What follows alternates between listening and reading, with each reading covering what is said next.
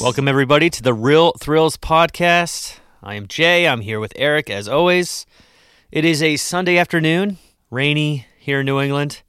I gave him a text and I said, hey, what are you doing right now? Because I'm free. And here we are. We actually got to watch a movie, and we also got to hang out. And here we are doing a pod right after the movie. We were kind of dancing around some ideas for the Christmas theme.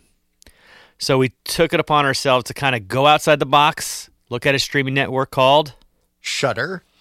And Eric found a nice movie, a brand new movie, that took us to a magical place called Angel Falls in the very beautiful Vancouver setting, which I think through the film really showed itself as a beautiful, majestic area. This great Christmas-themed town, and everything went awry.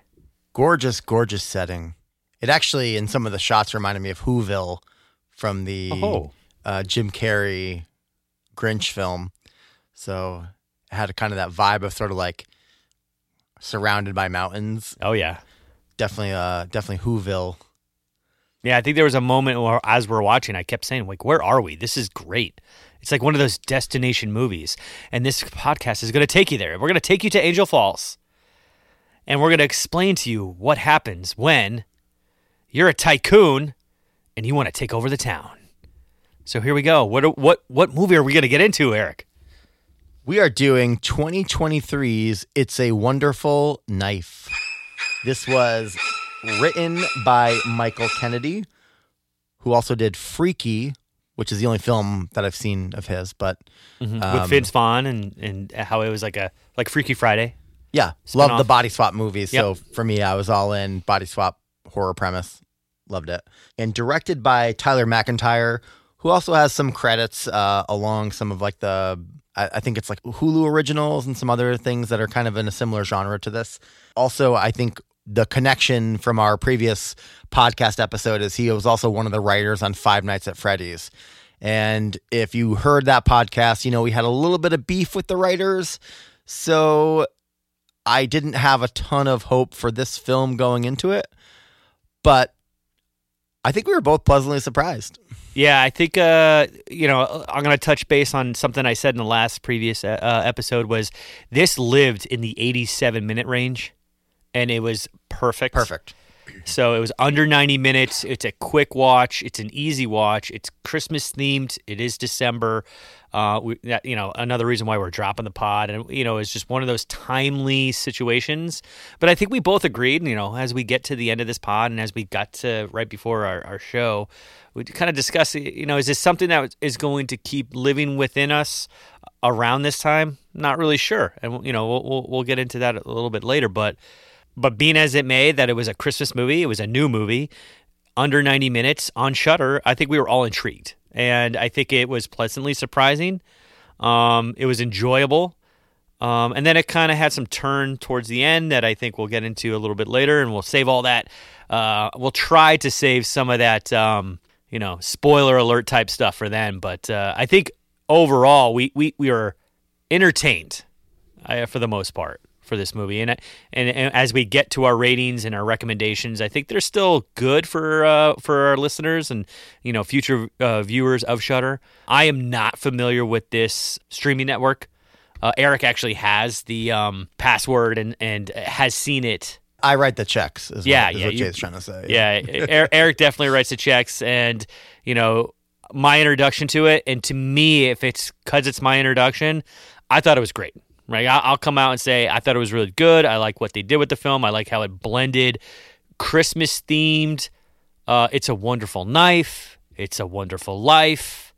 It is literally the same adaptation of that, but in a horror genre.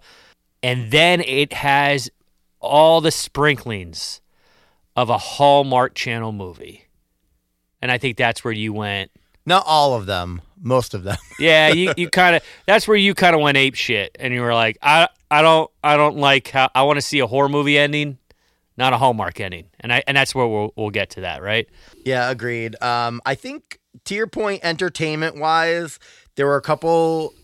I don't want to call them cameos because I think they were just they were stars in this film, but Justin Long, I think, was just. he's great in this. And, he's been great in a ton of different horror movies. We watched Barbarian, I think it was last year, and just really loved his role in that. I think he does do a great job at towing the line of this sort of like frightened comedic actor in a horror film. And I just think he does that really well. It's not his role in this film. And the odd thing about this film is that it kind of shows you everything that you need to know for the film kind of right out of the gate, right? So most movies in this style are going to show you a bunch of murders, and the entire time you're trying to guess who is doing the murders. This film, you learn in the first 5 minutes. So the opening, before the title card comes out, you know who the murderer is. So it's a very different style. Again, it's taking a lot of the points from It's a Wonderful Life. However, I think that's kind of the cool thing about this. And I'll kind of reference another film that I watched recently, which is Totally Killer, which was an Amazon Prime original.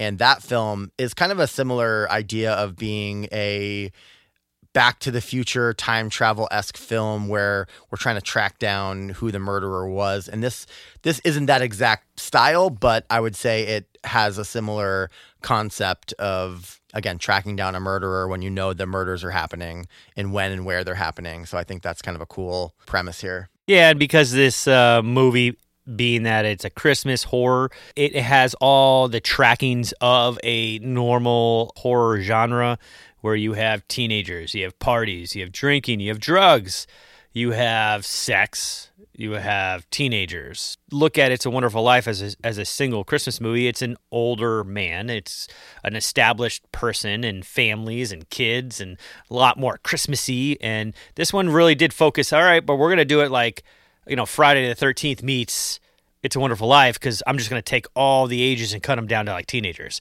the vulnerable. And you really stay in that viewpoint and understand, why this is horror. It's definitely like we mentioned this 2 weeks ago when we did Thanksgiving, but it's very much like Scream, I would say. There's an Easter egg that I'll share with you all because we were looking through some of the notes on the cast, and the main character, Winnie, her aunt's name in this is Gail Prescott, right? So if you're a Scream fan, Gail Weathers, Sidney Prescott, kind of a combo there. So I thought that was kind of an interesting, almost like a little homage in their Easter egg. And even that Easter egg goes further, because as soon as I saw her face, I go, Eric, that's the girl from Freddy vs. Jason who showed her tatas, which I guess I'll never forget. So that's why I know that face anywhere. And was it the face you knew everywhere? It's definitely the face, because in this movie you don't get that benefit. No nudity. It didn't show its face. I think they spent a lot of probably the rating on the drugs and alcohol. Oh yeah. I mean, they went from doing pot gummies to freebasing meth, right? So very big swing there. But it happens all in one movie, guys. It's pretty crazy. It feels like a lot of the classic Christmas movies are really depressing. It's almost like the premise of a lot of these Christmas movies is, let's show you that even if what your situation right now is kind of shitty, let's show you how much more shitty it could be, and you should just be thankful that you're alive. That feels like the premise in a lot of these old-timey Christmas movies. Like, not things could be better, but things could be worse. Yes. And I think that's kind of funny in a film like this, because you're trying to understand why the town is kind of going to shit. And it's funny because it's really at somebody trying to make their own life significantly better. And that's really like the narcissistic real estate tycoon played by Justin Long, known as Henry Waters.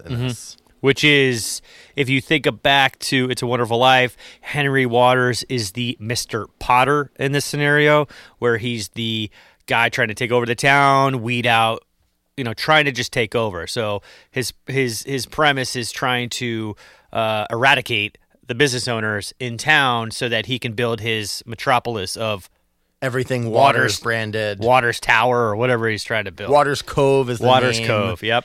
But yeah, all the buildings and everything. So kind of think of it as Back to the Future Part 2 when Biff takes over, and this beautiful Biff Casino. Yeah, this once gorgeous town of Hill Valley is now, this total shithole where everything's a mess, but the rich get richer and the poor get poorer. But there's only one rich. It's kind of an one single ivory tower amongst a lot of what they use in this movie, drones, or just people that are under a spell to this one powerful person. So like when people look up to Kim Kardashian. Yes. Or look down, or wherever you want to look. So because it came on a streaming network, I don't know. I didn't even research their budget or anything like that. No, I thought we kind of went into this pretty fresh. Yeah. Which is good. I kind of like when we do that. I didn't even read like the synopsis. I was kind of just like, let's see. We watched the trailer though. Yeah, we watched the trailer right before the movie just to get an idea. Props to Shudder for allowing trailers to live on there too, and for the film for cutting a trailer, even though it's kind of an original, which sometimes doesn't always happen. So we got to watch the trailer, and the trailer again gives a lot of the movie away. There's more twists and turns and surprises that happen, but again, you get to see the killer unmasked in the trailer, and then you're like, oh. And then you kind of understand what the whole premise of the film is. And we won't get too much into it. I think we'll talk about some of the scenes from it, but I don't think we'll narrate you through the entire film. Right. Not our style. Yeah, and I think there was something that happened there, and you said it not too long ago about Justin Long. And I think he's at that point for me, and I think you just said it, that I see him in one of these types of movies, immediately intrigued, and I'm on board. Because what he did in Barbarian, and a movie that we haven't done on this pod, but it's one of my favorites. My hot take, probably top 3 already. Like, it's just one of those movies that really was knocked me on my butt, and it was because Justin Long blew that movie out. Like, he made it his own, and I saw him in a whole different light after that. So the fact that he was in this one really drew me in to be like, I'm on board. I'm opening my heart to this right now. Let's get into this. And much like this film, that film also had this. It almost felt like 2 separate films. Oh right? Yeah. Oh yeah. Yeah. This movie feels like 2 separate films. It feels like you're watching a horror short that ends, then you get the title card, and then you're watching a brand new movie. Yes. And again, kind of the premise. And we were throwing out some names during the watch of this, like, oh, Happy Death Day, Scream, I think it's similar to those types of films. And I think that, there's probably 1,000,001 of those out there. This one, I don't think necessarily stands out from the pack. But as we mentioned, I think it was a good, entertaining watch. And I think if we get into some of our categories, you'll hear some of our takes on some things here. So why don't we...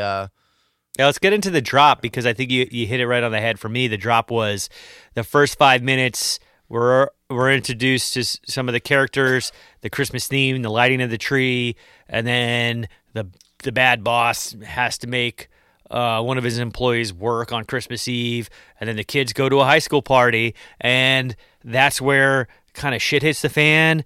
The drop comes right in, and the killer's already seen right away. You already see homages to, you said it right away, Friday the 13th. There was one scene where she's running through the woods. You got almost the same identical music from Jason running after and you noticed it right away, and you're like, ooh, do you hear that? Like that, I see where they're going with this. And for me, the drop was right there. It was instant, and we saw the death of the killer right away, and we got to see his face. And then it cuts, and it goes 1 year later. And then you're just like, oh, now the movie's starting. Like you just said, I think that was my drop, where I was like, all right, high school party, 2 deaths right away, then the killer's dead. Where are we going now? And that was my drop. Yeah, agreed. I put specifically in here Kara's death. She's the best friend of the lead character, Winnie, and Kara gets killed by, and let's give it away now. The sort of name that we're going to call the killer is the Angel, and it's all white costume with this really fancy, like, daggery knife that apparently can cut through anything in the world. But somehow still doesn't inflict as much damage when he's slicing people up. Yeah, when you think of the Angel, you get a lot of that, Ghostface vibe too, right? Yeah. So Kara's death, she gets killed in front of all of her friends, and that's when I think Winnie just reacts. She just freaks out. She's out there like on a warpath, and now her brother is being chased by her and her brother being chased by the angel, and I think protecting her brother is kind of ultimately where she gets the strength up and the courage up to go and finally help kill the angel. Kara's death is where you're like, okay, I think I know what's happening here. And just to go back for a second, in the first couple minutes, another trope and I guess homage that's in here is to the Goonies. They need to purchase one more house in this town in order to be able to build this metropolis. And the person that lives there, Mr. Evans, he doesn't want to give it up. It's like a historical landmark to him. His family's owned it for a long time, and he wants to pass it down to his granddaughter, who is Kara. And I'll get into it in our next segment, but as one of my favorite death scenes involves Mr. Evans. Yeah, and and I will go down the same, this is, try to be careful with where I'm going to go with this, but everyone who watches horrors and kind of jokes around with these horrors, I hope I'm not being insensitive about this, but Kara is of an ethnicity that gets killed first in these movies, and this trope happened again. So it was one of those, she was the second death, but man, she met her demise very early. And I always thought that was kind of unique. I'm like, all right, so I see this token character come in, gone, like within minutes of seeing her for the first time, which, it's a callback, not a necessary one. I think we're past all that, but it still lives there. It still lives in those 80s and 70s and slasher movies of the past that, for whatever reason, they like doing that in the first go around. So again, they followed that trope for sure when you're mentioning about Kara. Yeah. So we'll leave that there. And then let's get to the next segment, which is, let's go to the best death. And I think I'll let you start because you have some thoughts about how hard this was for you. Yeah, I mean, I'm just gonna say in general, I didn't think any of the deaths were super creative. I thought it was a lot of like running and slashing, like Scream. I mean, I'll be honest, maybe this is a hot take, but I thought a lot of the deaths in Scream were extremely boring. Ooh. Some of the death scenes were unnecessarily long of just finally killing somebody with a knife. To me, in the slasher genre, I kind of like when there's a little bit more variety in the kills. I like when there's a little bit more of an environmental situation where it's like, I'm in front of this tree, so I'm going to use this tree as my murder weapon here. And I don't think this does that. If you're going back to Thanksgiving, how much they used that holiday around it, I think that's what you were looking for. You wanted more holiday-themed deaths. Like, I want to see somebody, like in Thanksgiving, to our last episode, somebody got burnt alive, like a turkey, right? And then was presented on the table as a stuffed turkey, right? You're going, oh my God, this is sick. Now, for this movie, to get to that path, you were like, can somebody just get buried into a snowman and get hit by a car? I want to see a snowman explode, with a person inside of it. And people don't know that person's inside of it, and they just run into it. Like an accidental, like, oh, I didn't know there was a human behind that snowman. Go there. Let's get more themed deaths around holidays. Yeah, somebody getting stuffed down a chimney. Like, let's go. For a story that was kind of already written for you, I think they could have been a little more creative with the kills. No, and no Santa theme, right? There was, Santa did not exist in this world. Right. It's just about a town around Christmas. Yeah, right? Very true. My favorite in the first death is Mr. Evans tells the real estate developers that he's not going to sign. He's not going to give away his property. And he hears a knock on his door a couple hours later, goes out to see who is there, and it's a snowman on a stoop. Well, there you go. And then all of a sudden, a arm/knife comes through and knocks him over, and then slices his throat. So yeah, it played into your theme of I needed more of that. That was the only time. And I think my death followed that. And I think you recognize that when I said it before in our pre-show notes, that my favorite death scene was when Kara's boyfriend, Eddie, see, we're living in the first 3 minutes of this film. They're walking outside from the party and they want to have their first kiss or something. Like, this is the magical spot where it's going to happen. And they kiss and she goes, oh man, what did you just eat? And blood's gushing out of his mouth. And then you look away for a minute, and then blood just splatters on Kara, which is great. And then the camera pans back to Eddie, and there's a candy cane impaled through the back of his head out his mouth. And I'm like, oh, there you go. More of that. all right, cool. We're using some of this holiday theme. And again, from that point on, we never saw that again. Now it's just slasher deaths, like with a knife. That was pretty CGI'd, which is why I didn't put it. I wanted to see that with practical effects. Like it was pretty CGI'd. But the first two come out, and you're like, okay, they've got some snowman, candy canes. We're going, and then that was it. Then that's it. Yeah. Nothing really happens beyond that. All right, so we got next is, kind of the WTF. I think I don't know how many you have on your end, but towards the end of the movie for me, growing up and hearing about the Aurora Borealis, how that creates in the sky, where you can actually see it. Well, somehow in this town, right, you can see it, and it plays this local folklore. Now, remind you that this is now after the transition of this, like, It's a Wonderful Life, where the main character is wishing that she never existed, and then it goes into this whole extra universe reality that she doesn't. So somehow this Aurora Borealis holds these powers of this local folklore in this town, that is somebody who died, their spirit is up there, and it will grant some wishes or whatever, or make something happen, bad or good, or not good, obviously, but bad. And I was just like, wow, they really went for that. Like, I always thought the Aurora Borealis was this like cool, awesome thing that I can't wait to see on a bucket list of my life. To be jaded by a local folklore that it's a spirit that wants to do bad things. So I was like, what the fuck? I just want to witness that for my life. Now, when I do see it, hopefully in my lifetime, I'm gonna not wish upon that star. So I'm just like, all right, what you just jaded that for me. Thanks. It feels like a very vengeful star to yeah. Some dumb stuff in the movie, and I think this isn't necessarily just the problem of this film, but also just probably a lot that falls into this genre, which is that there always seems to be these really smart, artistic women in these movies that for some reason always fall for the dumbest jocks. And it feels like this level of high school conformity that feels really forced a lot of the times.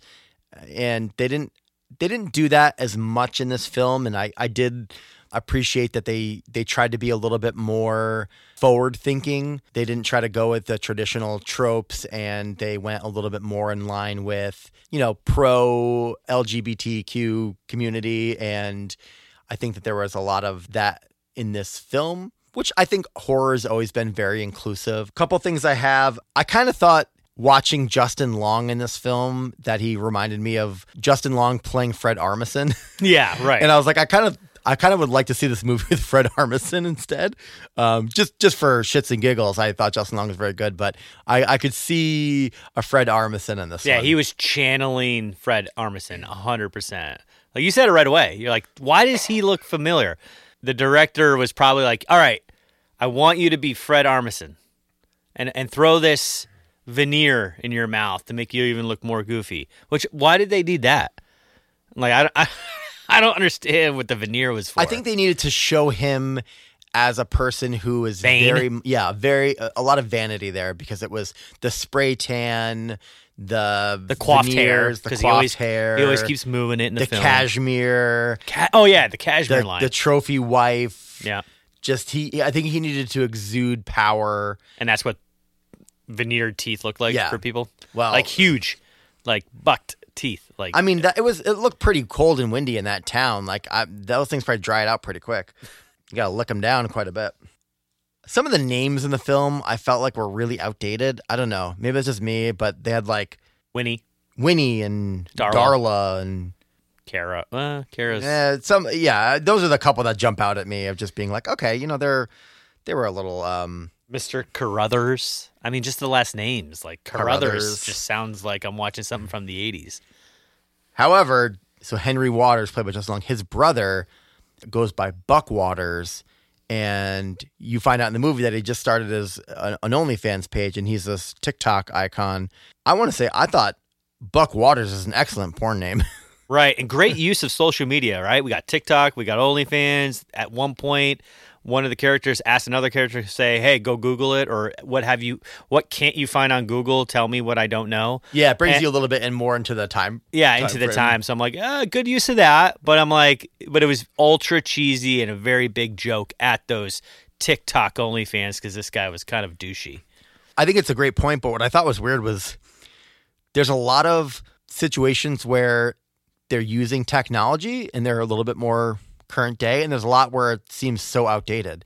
A couple examples would be the police SUVs. They look like they're like 1999 Broncos. They're 100%. super old. Now, I'm going to go back to an interview from I mentioned it this when we were eating lunch today, and Eli Roth did an interview on a podcast that I was listening to, and he mentioned how he spent a lot of his time interviewing his niece, who is of the high school age during current time, for Thanksgiving, and it spoke very well in that movie. This one did not. Like, there was only texting. Like, what I hear from that interview is that teenagers really only do Snapchat as they talk, video, and like video chat. Yeah. Like, I don't think they use any other method. You don't call anybody. Right. And I even think texting is kind of a dead communication tool for the teenagers today. So I thought that was very interesting. That goes to show you Eli Roth versus who was the writer and director of this? Writer Michael Kennedy, director Tyler McIntyre. Exactly. Nobody really knows who these people are, but Eli Roth holds this name, and I think we put a lot into that. And I think he took the time to really look into how teenagers chat, and that's where they filmed the death at the store going chaos, right. And he put it on his TikTok. And Buck did do that, where he like got on his camera and started doing a live feed. Hey, I'm Buck on TikTok. How am I? TikTok? Merry Christmas. Here's my dick. But more of that should have happened through the teenagers and how they communicated, and it wasn't there. There was just a lot of texting. So yeah, the other one is, I would say, Bernie, or AKA Weirdo.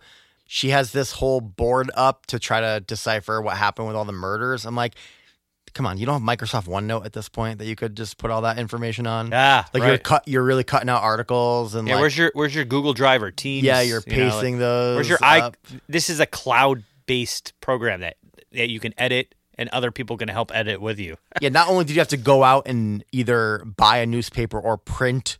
Oh my God, who prints anymore? Print a newspaper article out to then make this whole board up there, which you could easily do in like even the most basic version of like Paint Shop. So preach, brother. Yeah, preach. I get it. Like, what the fuck? You have to show that because it's like, hey, I want it to look like Law and Order, but like Law and Order also came out in like 1990, so correct. I think we could probably make this a little bit more modern. Yeah. Any other? What the F's? No, I don't. There's a couple. I'm just trying to figure out where I can drop some things because there's some stuff that I want to mention. I don't want to forget about. I love Winnie's haircut because it reminded me of Owen Hart. And oh yeah, you said that. I love the scene where she's at the top of the stairs and the killer's at the bottom and he's knocked out, and I'm just thinking like, jump down with an elbow drop, Owen. The blue soon? blazer. Is that too soon? It's a little. Yeah, it is too soon. I'm sorry. Now, on a side note, I watched that event on pay-per-view that day. As a kid, and I might have told this story on another pod or this pod a long time ago, but still haunts me to that day. Watching it live, having that happen, and then the TV just going blank for like what felt like an hour. It just stopped, it derailed, and then they continued to go on, which was very interesting. Anyway, sorry for that side note, but you brought up Owen Hart. Owen Hart. So. And the only other thing, it's not really what the fuck, but I wanted to mention is we talked about this very early on in the film. There's a great scene where they're starting the Christmas party, and I thought a fantastic line, which I think should just be the new greeting for Christmas, which is "Fuck yeah, Christmas!" Yeah, as he's lighting the house. I loved it. That was we both kind of giggled to ourselves, looked at each other like, that is the best line I've heard in a movie in a while. That may be what held my attention and interest for the first like 45 minutes of this movie. Yes. Just being like, yeah, that line got me. Fuck yeah, Christmas. Yeah, no, it was. I'm sure you're gonna hear that in this pod drop at some point, right? You gonna take care of that edit? Yes. Yes. I got you. Don't worry. Got you. All right. So you might even, all you listeners, that drop that you probably heard earlier during the introduction to our show, that's what we're talking about. All right, so is that all the what the fuck moments you got? I'm sure there's more, but we could always keep this going. Just the slow movements around the knocked out killer, where you're just like, there are 3 of you. Can't you just all hold them down and stab them in the throat? Like, why are we tiptoeing around the killer? Yeah, Like, you were getting very like, what the fuck? Just do it. Like, you know what Like, you got to do. Audibly, you were like pretty not happy about that Because scene. in the beginning, there's no hesitation. She's just like, boom, kills the killer. Yes. Then afterward, it's this whole fucking tiptoed thing here. And you're like, are you just trying to extend it out to 87 minutes? Or Right, is there a you're reason you're creating this tension that I don't need? I was like, just kill him. It's fine. Let's keep this ball rolling, just like the pod. All right. Hot takes? I think the name Winnie needs to be more popularized. Winnie. Yeah. I don't know why. I just like it. It's outdated and everything else, but I don't know. Something about it. Winnie Cooper. I guess I think of the Wonder Years. And so I'm like, okay, cool. Yeah. Pretty nostalgic there. Now, for me, it's I got 3. And I hope my last one really doesn't step on this movie too much. But hot take. So Jimmy is Winnie's brother, and he's an all-state quarterback, high school player.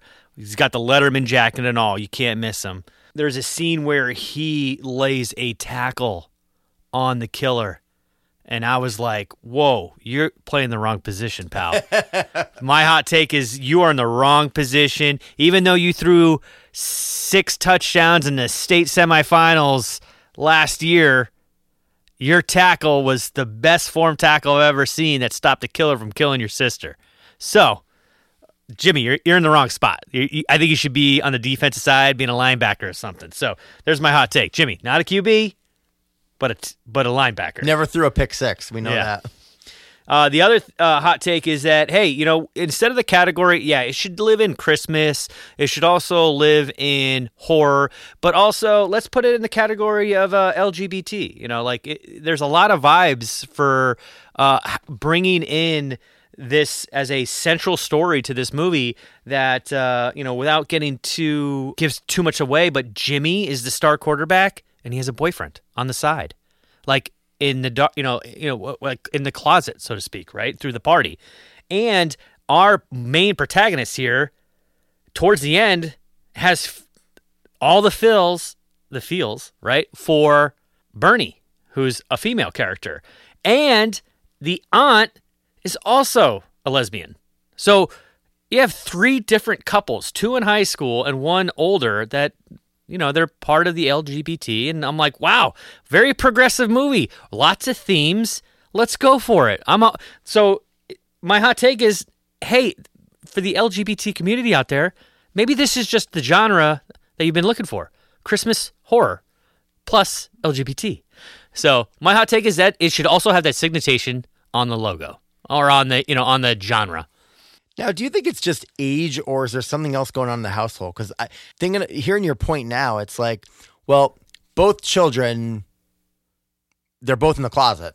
Yes. Right? So if the aunt's openly out there and everyone in the family seems to be really accepting, why are they still fighting this? Yeah. I don't know. It feels to me, and the reason I say this is just because they made it a point in the film to show, obviously, like the hidden quarterback, which maybe that's more of like maybe it's the pressure from being in that sort of team environment, and maybe it's not accepting because of that. But there's a point where they buy her this velour like tracksuit or something, and she puts it on, and she says something like, "Oh, you got me a lesbian jumpsuit." Yeah. And then it says, no offense to the aunt. And is it right? But towards the end of the movie, you're having an interaction with another female. Yeah, because she's got a boyfriend through the film. So it's a complete kind of 180. Like her. So do the parents know, and they're very progressive, right? I guess so. So the other point here is I'm not going to, unfortunately for our listeners, if you haven't seen it, I'm trying not to give this away, and I think Eric's going to step on this pretty hard later. I hope and I imagine, because we talked about it. But the hot take is that should this actually have been on the Hallmark Channel rather than Shudder? So I'm just going to leave it and let it marinate there. So while we go to the next segment, or do you have any more hot takes? I'm sorry. One last one is, for the Christmas party, I think we over-decorated for the meth heads. Yeah. I'm just going to throw it out there. Very nicely decorated home. And at first I was like, why did the meth heads decorate so nicely? And I realized it wasn't the meth heads. It was Robbie's home. Very nicely decorated, but for a party full of people that were basically smoking meth. So Oh yeah. just saying, I don't think we needed all that. We probably could have. And this is where I said earlier they went from gummies, dropping gummies at this party and drinking beers, to freebasing what I thought was crack but looked like meth out of a glass tube. Well, we don't know. I would say if we were able to pinpoint meth that easily, then we probably have a problem. Yeah, it could be. To me, it's either or, right? Or it could be both. It's one hell of a party. We need one of those little shaker bags like from Cops where they're like, oh, it's blue. That's Yes. meth. All right, got it. We didn't have one of those. Sorry. Yep. All right, let's get into. I think we're going right into the award section, right? So if you want to, why don't you take it this time and go through the awards, and then we'll start assigning them. So we're going to assume at this point you've listened to our podcast at least once. So we're not going to go through the description of each award, but if you need a rundown, listen to a previous episode. We talk about it a lot. Ooh, good plug. The Franklin character. Yep. I didn't have one. I could not pick a Franklin in this. My Franklin was actually Buck Waters. Oh, yeah. Okay. Yeah, so that's he was a good call. Because in that first initial scene, he was kind of a real dick to Jimmy. That's where he was talking about. What was the line about his dick? He said something like, "Hey, goes on TikTokers, TikTok, Merry Christmas." Hey, TikTokers, if you want to see my dick, Merry Christmas to you, or something, because he has his new OnlyFans. So I think it got to the point where I was like kind of waiting for him, and he was, just the look of his face and his character, his mannerisms, the way that he, in this alternate universe was trying to address Winnie, and was very, smarmy and stuff with her. So I was like, he's the one that's the like, when are you gonna die? And he eventually did, which was great. But I was like, it took a long time. He should have been gone a long time ago. That was kind of my guy. Agreed. For the Franklin. So, Buck Waters. Yep. For the Judy character, I gave it to Darla, at least for the first film inside a film here. Yes. Just because she's cheating with your friend's boyfriend, you are leading the pack of making fun of Weirdo and Bernie. We're just conforming to high school standards, and we're making fun of the weird kid too. Yeah. So you were definitely the bully. You know, you were picking on people, and you were cheating on your best friend. So there you go. I have that person also written down, and I also went with. And I think you have a different award for this person, but I also went Judy goes to Judy. So there's a character in this film. It's the mother of the children, and once the alternate universe happens, she just becomes a train wreck. And to me, she just becomes, not that she's a bully, but she's like openly cheating on her husband while the husband's in the house. And that's where, at that point, I don't know, this is probably 60 minutes into the film, 70 minutes into the film, where I was like, you know what? I'm going to put your name out of principle because I don't like you, and I think you're a mean person. So, Judy, you win the Judy Award. Double Judy's. Uncle Charles? I think I actually went with Judy for Uncle Charles. Which I also will, piggyback off that, and I'll let you run with it, but Mr. Carruthers, which is the parents of Winnie and Jimmy. So, there you go. Yeah, I guess, depending on I think we're both looking at the latter universe. Yes. And in that universe, they both they grieve in a way that I feel like is really harmful to the family. So, yeah I think I'd say they're co-winners. Yes. The Carruthers parents. But if you look at the Carruthers in the original universe, they're the best family that's in this town.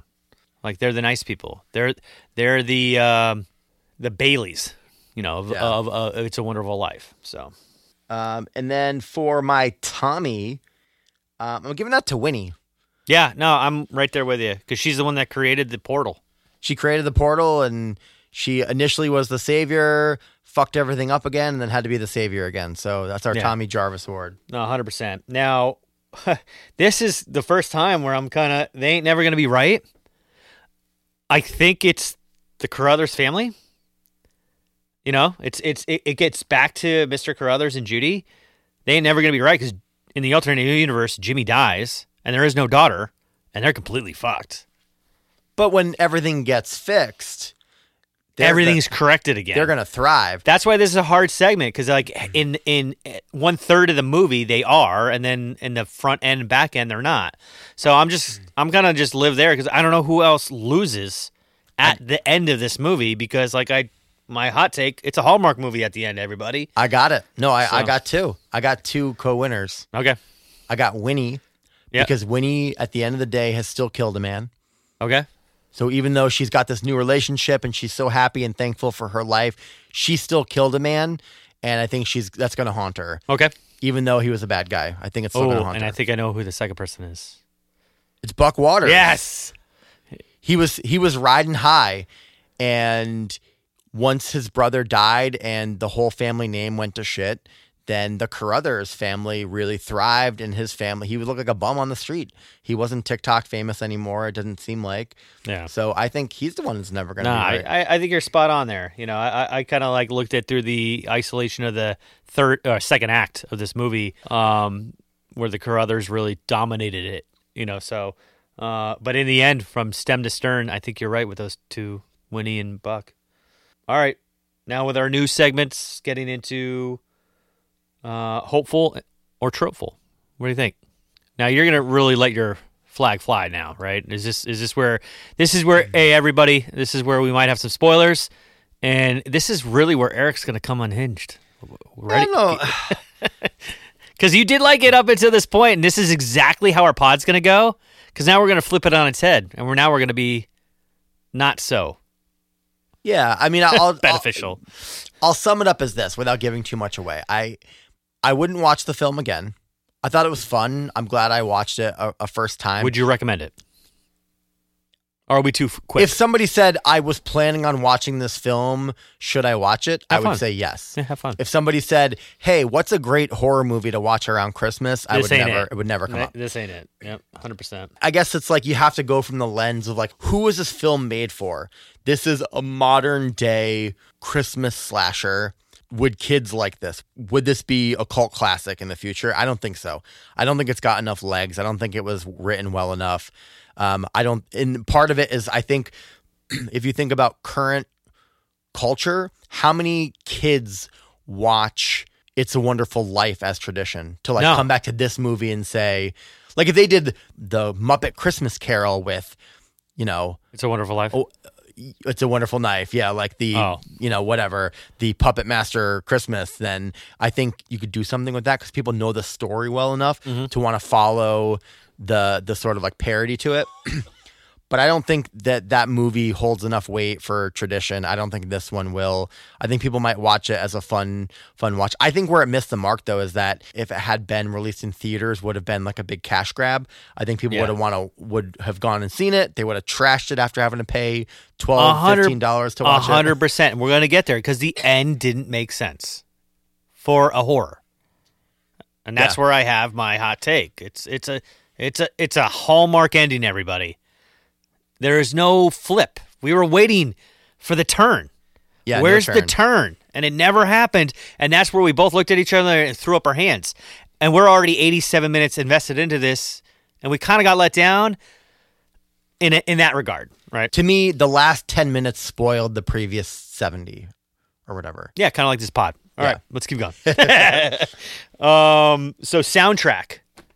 What do you think? I mean, we did notice a couple themes that when they're running through the woods, there was Yeah. kind of an homage there to Friday the 13th, which was kind of cool. You were kind of like, "Ooh, I like that." A couple songs, you're like, "All right." Yeah, I thought the score work in the film was good. I thought the soundtrack itself wasn't my cup of tea. Yeah, it was like Christmas but dark. Like what was that song that we got? Course of the Bells. Carol of the Bells. Carol of the Bells, where you were. I was like, oh, we both noticed it right away, but it was very hard, like guitar. It's like it puts it in like in kind of a Home Alone kind of way, where it's during a tense scene, and that was kind of It's cool. a tense song. I Yeah. mean, let's be honest. Even around Christmas, I'm kind of getting pumped up just to listen to it in my kitchen while making cookies. To me, I think the missed opportunity for the entire soundtrack is putting really jangly, up-tempo, upbeat Christmas songs over brutal death scenes. To me, like that juxtaposition is what you want to have in a really great horror film. And it didn't have that. I think they had an opportunity to play like Jingle Bell Rock during a scary chase scene or something. Oh, yeah. That would have been just Even a if it really was good. campy and cheesy, I think it would have been perfect, right? I Yeah, think you would have been like, I like what they did there. Yeah, I needed something like that in there, Yeah. and I didn't get it. I thought the songs were pretty. I don't know. Now, the one thing I'm going to add to this where I kind of really got really into it was the last song during the credits. I think it was like Jingle for the Girls, Joy to the Girls. Yeah, I think so. Something Joy like to the Girls. And if you're listening to the lyrics and you just watch the movie and the last scene, and then that song comes on, that it's a Christmas themed song that's really, it's for the girls, right? It's for girls being free, girls being able to do what they want to do. And between Winnie and Bernie, without giving too much away, they were free to do what they wanted to do. And they got together. They saved the movie, they found each other, and this song, this Christmas song that's, it's driven that way. And I thought that was a nice little topper right at the end. And I'm like, okay, I'll recognize that song as a key element to what this movie was trying to say. And leave it there. There's a ton of female empowerment in horror films, and I think that just put the cherry on top. Yeah, and that's where I'm like, okay, I'll give you a half a thumb up for that, and maybe that's I don't know, what ratings would you give it anyway? We're at a 10 here, a 10 scale. So what do you like? 3. 3, yeah. Yeah. Yeah, and I'll agree too, where I think it was missing some great Christmas. I mean, come on, guys. Christmas music, there's so much out there. How could you not have had a lot more involved in this movie in cheesier, funner ways? The only thing I think of is budget. If they just didn't have the budget to do it, I totally get that piece of it, but I don't care. Play a music box version of it. Like just something that has... Like music box from like the 1990s? Sure. The Mariah Carey CD? No. I thought you were talking about when you would like watch a video and call in and like request a video to be played. Not like it's like the cheap version of MTV. Oh, I didn't watch the cheap version of it. I think it was called The Box, actually. Oh, wow. It was on like public television, probably. I just remember from the 90s, I was always waiting for like a video to actually show up. And you would actually, it's like a radio. You call in and request it, and it would come on. Oh, okay, gotcha. Sorry for all you maybe millennials and Gen X's out there. You're like picking up what I'm putting down. So soundtrack. All right, now let's get to our rating overall. How many racks? You're going into Blockbuster. You're walking down the aisle. Where are you? How many movies are you going to be able to rent? Back in the day, 2. Oh wow! So I think that was the same rating I gave Thanksgiving. No, I think you gave Thanksgiving a little better. I think you gave it 5. 5 movies? Or did I give it 5 racks? I'd have to go back. I think you were on the fence about it overall. But I mean, for me, I even cut. So here, I'll be honest. I gave it 3 racks before I saw the ending, and I think I'm kind of going less than half a rack. Yeah. Okay, I got you. Yeah, so I'm not a full rack, definitely. And I think it's in and out of my Blockbuster in a month. Correct. Kind of like this, obviously, as we said in the beginning, it's a Shudder. It went straight to streaming, which will get us to our next segment. Screen it, stream it, hated it, or what was the other one? New tradition. Yeah, like, are you going to watch this every year? Yeah, I think you already hit on that, but you can pound it now. I mean, I'll let your freak flag fly. But I would say stream it. It lives in the Shudder world, and I think it's perfect for it. I don't know Shudder, but a lot of people that are on Shudder will probably watch it and be like, yeah, I respect it. For me, never seen a Shudder video.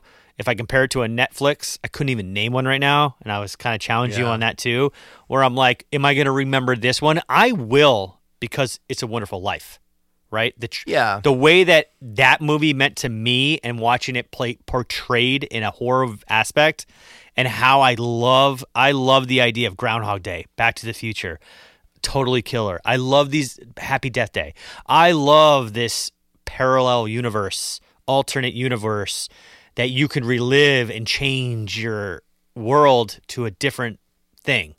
Something about that. And I think it's because as a kid with my dad watching It's a Wonderful Life created that for me. So that's why I do give it a little bit more respect. I will recommend it. I will be a little bit more positive. But with that, now I leave it over to you, Eric. It's a fun Christmas slasher that pays homage to classic Christmas movie. But I don't even know. I don't think I have a but. Tell the people what you didn't like the way that the plane landed. I don't think you liked it. I don't think how you liked the whole scene with Henry Waters coming to his demise. I think you were like, I just thought the drones piece was kind of lame. I felt like you could show the people that are all at the lighting of the tree, maybe methed out, and they're all like, sleeping or something, but it just showed them as these like drones that were just completely loyal to this, now the mayor, who has created his own throne. I didn't think it was, I don't think he needed that. That whole scene. Yeah, I agree. That whole scene sucked because he kills his brother in front of everyone and no one does anything. And then they're bringing the two girls up on stage, and he's about to kill them too in front of everyone. I'm like, what is going on in this town? And I'm like, is this like, it's gone completely off the rails. The plane isn't landing. And then, obviously they figure it out to correct the universe. And then it goes into this Hallmark ending that you and I both looked at each other. I'm like, all right, I get it. It's a Christmas movie, but it ended like a Christmas movie. Everyone was happy. We wanted to see the turn. We didn't see the turn, and I think that rubbed us all the wrong way. Yeah, we needed that final breath from the killer or something, and we didn't get it. Or that last hand from the bottom of the earth. Yeah, but we need that. That's what we grew up on. Where's the turn? It ended too hopeful. God damn it. Yeah, where's the next? If it got into the scenario of new tradition, right? Would this become something that people want to watch around Christmas? No, Krampus is better.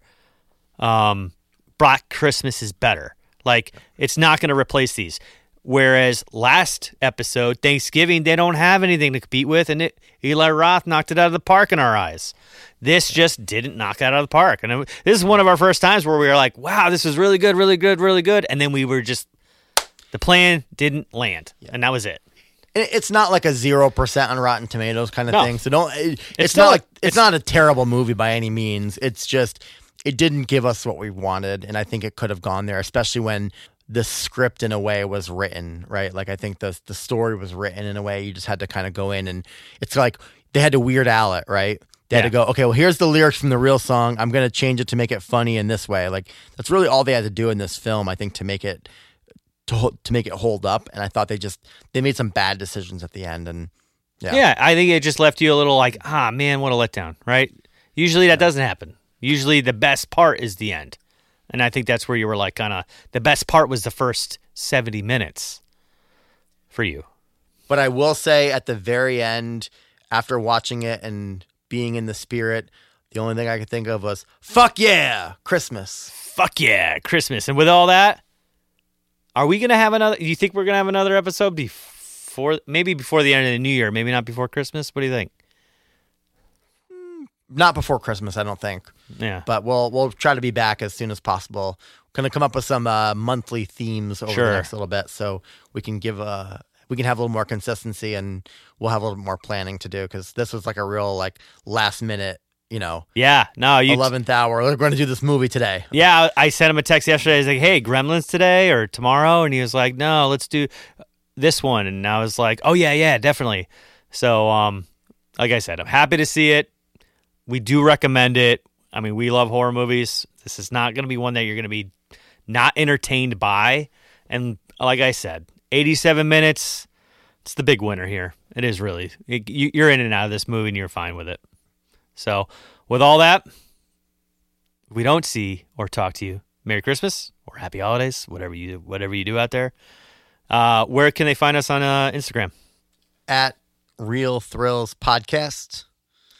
Yes. Go ahead, click on us, follow us. We always put our movies out there. We always want to have some response with you guys. We're very happy where we're at today with the listeners we have. Peace out. Later.